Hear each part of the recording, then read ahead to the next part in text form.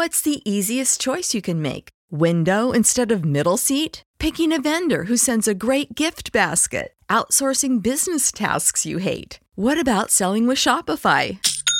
Whether you're selling a little or a lot, Shopify helps you do your thing, however you cha-ching. Shopify is the global commerce platform that helps you sell at every stage of your business. From the launch your online shop stage to the first real-life store stage, all the way to the did we just hit a million orders stage. Shopify's there to help you grow. Whether you're selling scented soap or offering outdoor outfits, Shopify helps you sell. Wherever and whatever you're selling, Shopify's got you covered. Sign up for a $1 per month trial period at shopify.com/try. Go to shopify.com/try now to grow your business, no matter what stage you're in. Shopify.com/try. When you need mealtime inspiration, it's worth shopping Kroger, where you'll find over 30,000 mouth-watering choices that excite your inner foodie. And no matter what tasty choice you make, you'll enjoy our everyday low prices, plus extra ways to save, like digital coupons worth over $600 each week. You can also save up to $1 off per gallon at the pump with fuel points. More savings and more inspiring flavors make shopping Kroger worth it every time. Kroger, fresh for everyone. Fuel restrictions apply. So you want to be a rock and roll star? No? Well, how about a podcast star? Well, as it turns out, there's a new all-in-one platform just for you. It's called Anchor, and it's the easiest way to make a podcast. And check this out, it's free. There's creation tools that allow you to record and edit your podcast right from your phone or computer, and then Anchor will distribute the podcast for you so it can be heard on Spotify and Apple Podcast and, everywhere else in podcast land. And what's even better, you can actually make money from your podcast. Go figure. No minimum listenership on that. It's everything you need to make a podcast in one place. So go ahead. Download the free Anchor app right now or go to anchor.fm to get started. So what are you waiting for? Podcast stardom is within your reach.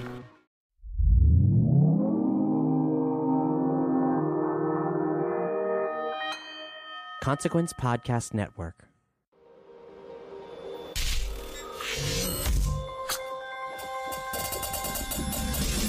Welcome to another edition of Kyle Meredith With, an audio interview series presented by WFPK Independent Louisville, Consequence of Sound, and the Consequence Podcast Network.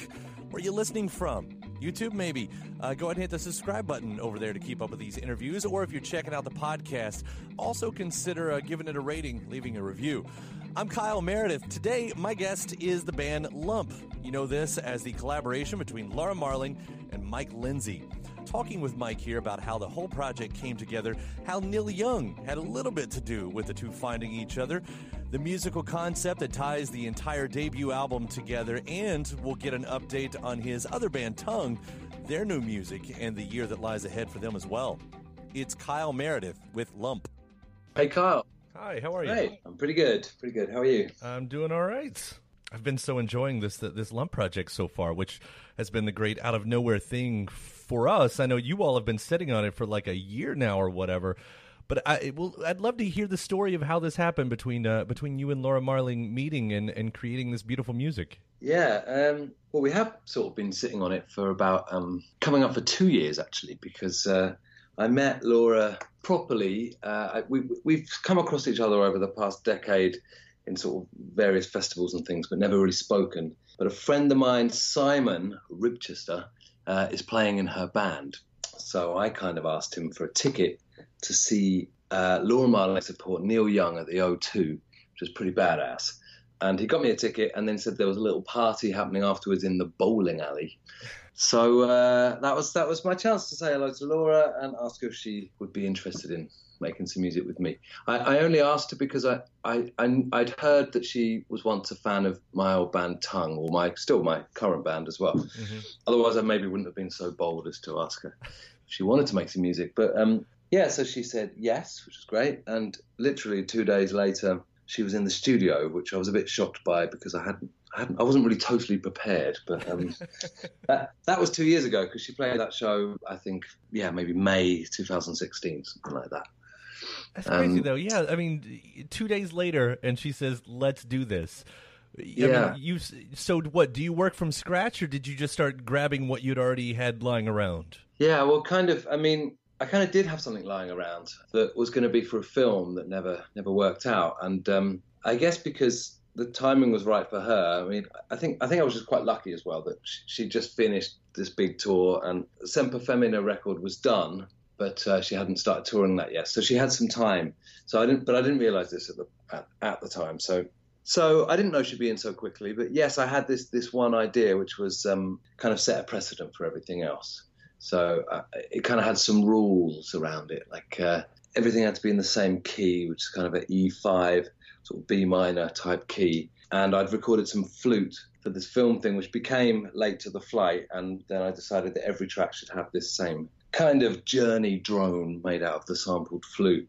So it was very organic because, Laura came in and heard this one track, which was Late to the Flight, which I sort of already had, and loved it, and pretty much just wrote those lyrics on the spot within about half an hour. And we'd had the vocal take done in about 2 hours, and then she went. So I didn't know there'd be any more than that, but she kept coming back, and we kept doing more, and here we are speaking. Yeah. It's interesting, though.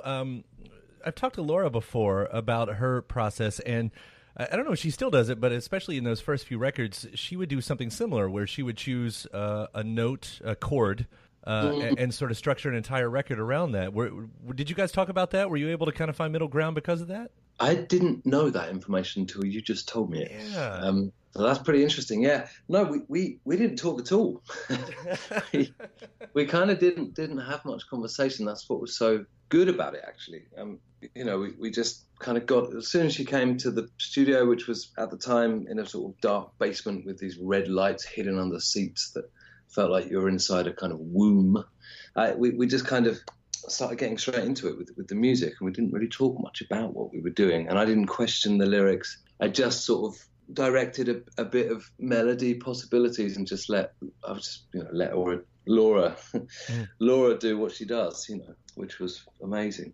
But I didn't know about that chord thing, and maybe that's why she was so natural at writing for it, because that is what happened. Yeah. And when it doesn't sound like that's the case with this one, but when handing over music like that to a collaborator, a vocalist who's, going to put the big stamp on the top of it, is there some sense of what you at least hope to get back? Do you ever have that? Or if it's just like, I like you, I respect you, here's my music, let's make this something? Yeah, definitely the latter.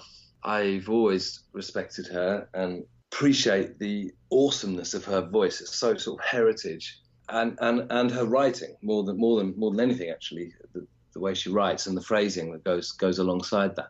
So I didn't have any idea what she was going to do, but I definitely didn't know that she was going to use all these sort of different voices, and I kind of helped her bring those out a little bit, because as soon as she started using these kind of more really up close and sort of straight in the ear kind of spoken word singing almost, and in like Late to the Flight, and then in Curse of the Contemporary, she's, we kind of tried to see if how far we could take her, and it's almost this kind of South Korean sort of melody, and I never heard her sing like that before, so that was refreshing, and that came out of just playing, Yeah, no, that was, of course, being the first single, that was our first listen on it as well, and that's the first thing. It's like, wow, this is really different from her, and this sort of odd falsetto and being bored in California, whatever.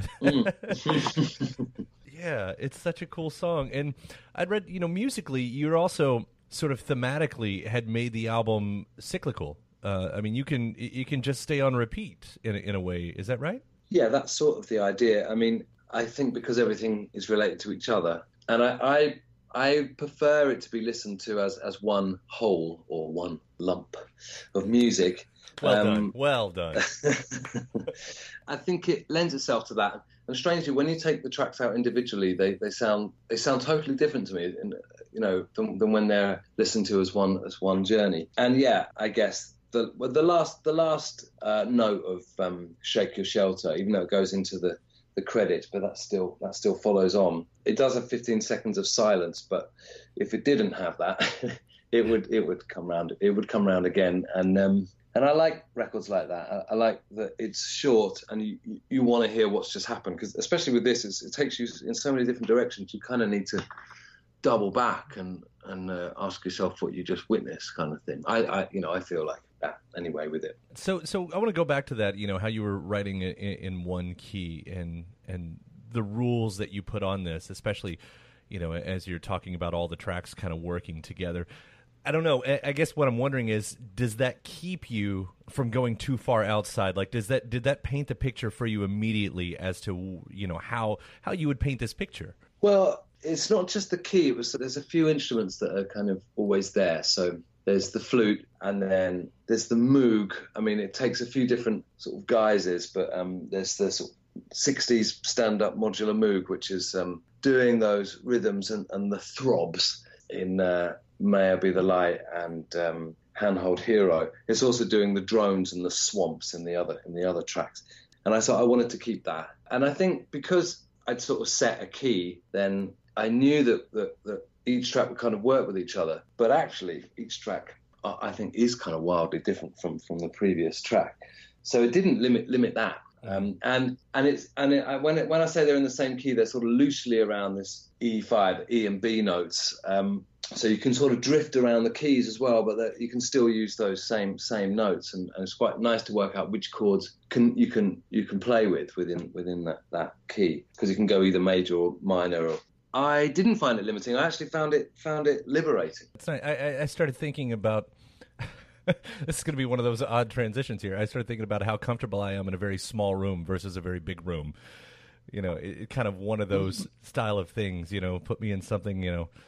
With the security blanket, I guess. I don't know if I'm anywhere near what we're talking about here, but that's the sense I get anyway. You're cozily near, yeah. No, it's good, and especially when it's a collaboration. I mean, that's already quite a daunting process to work with someone that you hold in high regard, but also you've never really come across their working patterns or behaviour before. So if there's a few simple blankets, if you like, in place, then it seems to hold together. Yeah. Now, live, are you going to be doing the album like straight through, front to back, as it's recorded? Yeah, we're doing it like that, but there's actually 4-piece. So there's a drummer and Simon, who was our mutual friend, as a guitarist stroke bassist. Him and Laura swap between a 12-string and a Hofner bass, but it's vastly extended, so it kind of becomes like an hour sort of journey, and gets quite shoegazy. Actually, it's a lot more powerful, I think. That would have been the obvious question. It's it's a record that's barely over a half an hour. How do you put that into a full live setting? Yeah, I know. But it sort of, there's, because of this, the fact that there's the drone and there's these similar moments between each tracks, then the bits in between the tracks almost become new tracks, like in the live show. I think each show will evolve as well. It's not a 3-hour epic. It's definitely an hour show, But you're not like splashing covers in the middle like some bands would do in this case, where it's like, we need to.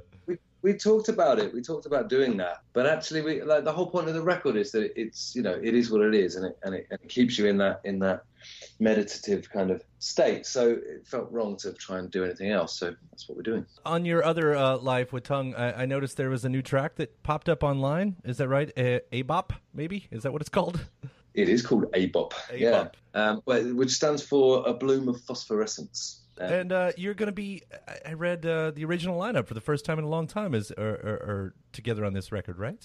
That's right, yeah. It's first time in 10 years with Sam back in the band. Me and Sam started the band together 2004, I guess, and we got him back, yeah. So we've got a new record coming out in end of August, so it'll be, it's the first time I've had 2 records out sort of at a similar time. It's quite confusing, but I like the challenge. Yeah, no, I feel like we need to, do a completely different interview to give the attention on that, and I'd like to in the future, but while we're here, I mean, I just heard this song for the first time this morning, like right before the interview. I thought, oh wow, I should probably hear that going into this, but I'd love to hear more about this project if you've got the sales pitch all set and ready. I mean, Tongue changed my life. It's Tongue's a kind of it's a band that's traditionally kind of melded electronica with a more kind of pagan folk sort of Burt Jansch and Pentangle type music together back in the early 2000s, and it's sort of always evolved. This is like the 6th record, but it's I don't know what it is anymore, experimental prog pop wonk or something, but it's fun. And actually Sam Genders is the only other person I know other than Laura that can sit and listen to a texture or a palette of sounds and a minimal arrangement and let the music flow through him and come out with a poem and from straight to pen to paper. Just by listening, only him. And I thought everyone could do that was songwriters, until he left the band, and I realised that we can't all do that. And I've produced other people that have their own methods, but it's never quite so immediate. And then I met Laura, who is one of those. It's pretty special to meet these people. Yeah, well, I'm becoming such a fan of your work so quickly here. And it must be such a interesting, fun way to do this, having two things going on at the same time. It actually just sounds like a very busy summer and fall for you. Yeah, I just bought a house as well for the first time. So just before I came up here to speak to you, I'm just priming my walls, ready for the drawing room blue paint that I'm going to make in the home studio. It's all happening, it's all happening. I think it was just strange timing, because I didn't know when Lump was going to appear and become what it's become. I didn't know it's going to become anything, actually. So it just happened to be ready to be let out into the world now, coincidentally at the same time as the Tongue record was sort of almost ready to do that also. So that's how it goes. Yeah. Buses. Well, Mike, it's been a pleasure talking to you. Good luck on the house, on making sure that everything gets going as promoted as it's supposed to be promoted, I guess. Thank you very much. Thank you, yeah. I appreciate it. And we'll catch up again, hopefully, once the Tongue record's ready to be released. Yeah, give me a shout. I'll tell you more. Yeah. All right, man. All right, take care. Thank you. Cheers. Bye. Bye. Hey, thanks to Mike Lindsay from the band Lump for giving me a call today. The new self-titled debut record is currently available. Don't forget, you can subscribe to Consequence of Sound's YouTube channel to keep up with your favorite artists and interviews. Or if you're checking out the podcast version of this, please do consider leaving a rating or review, iTunes, Podchaser, or wherever you're getting this from. And then head over to WFPK.org. That's where I do a show every Monday through Thursday from noon to 3 Eastern. I'm Kyle Meredith. I'll see you next time.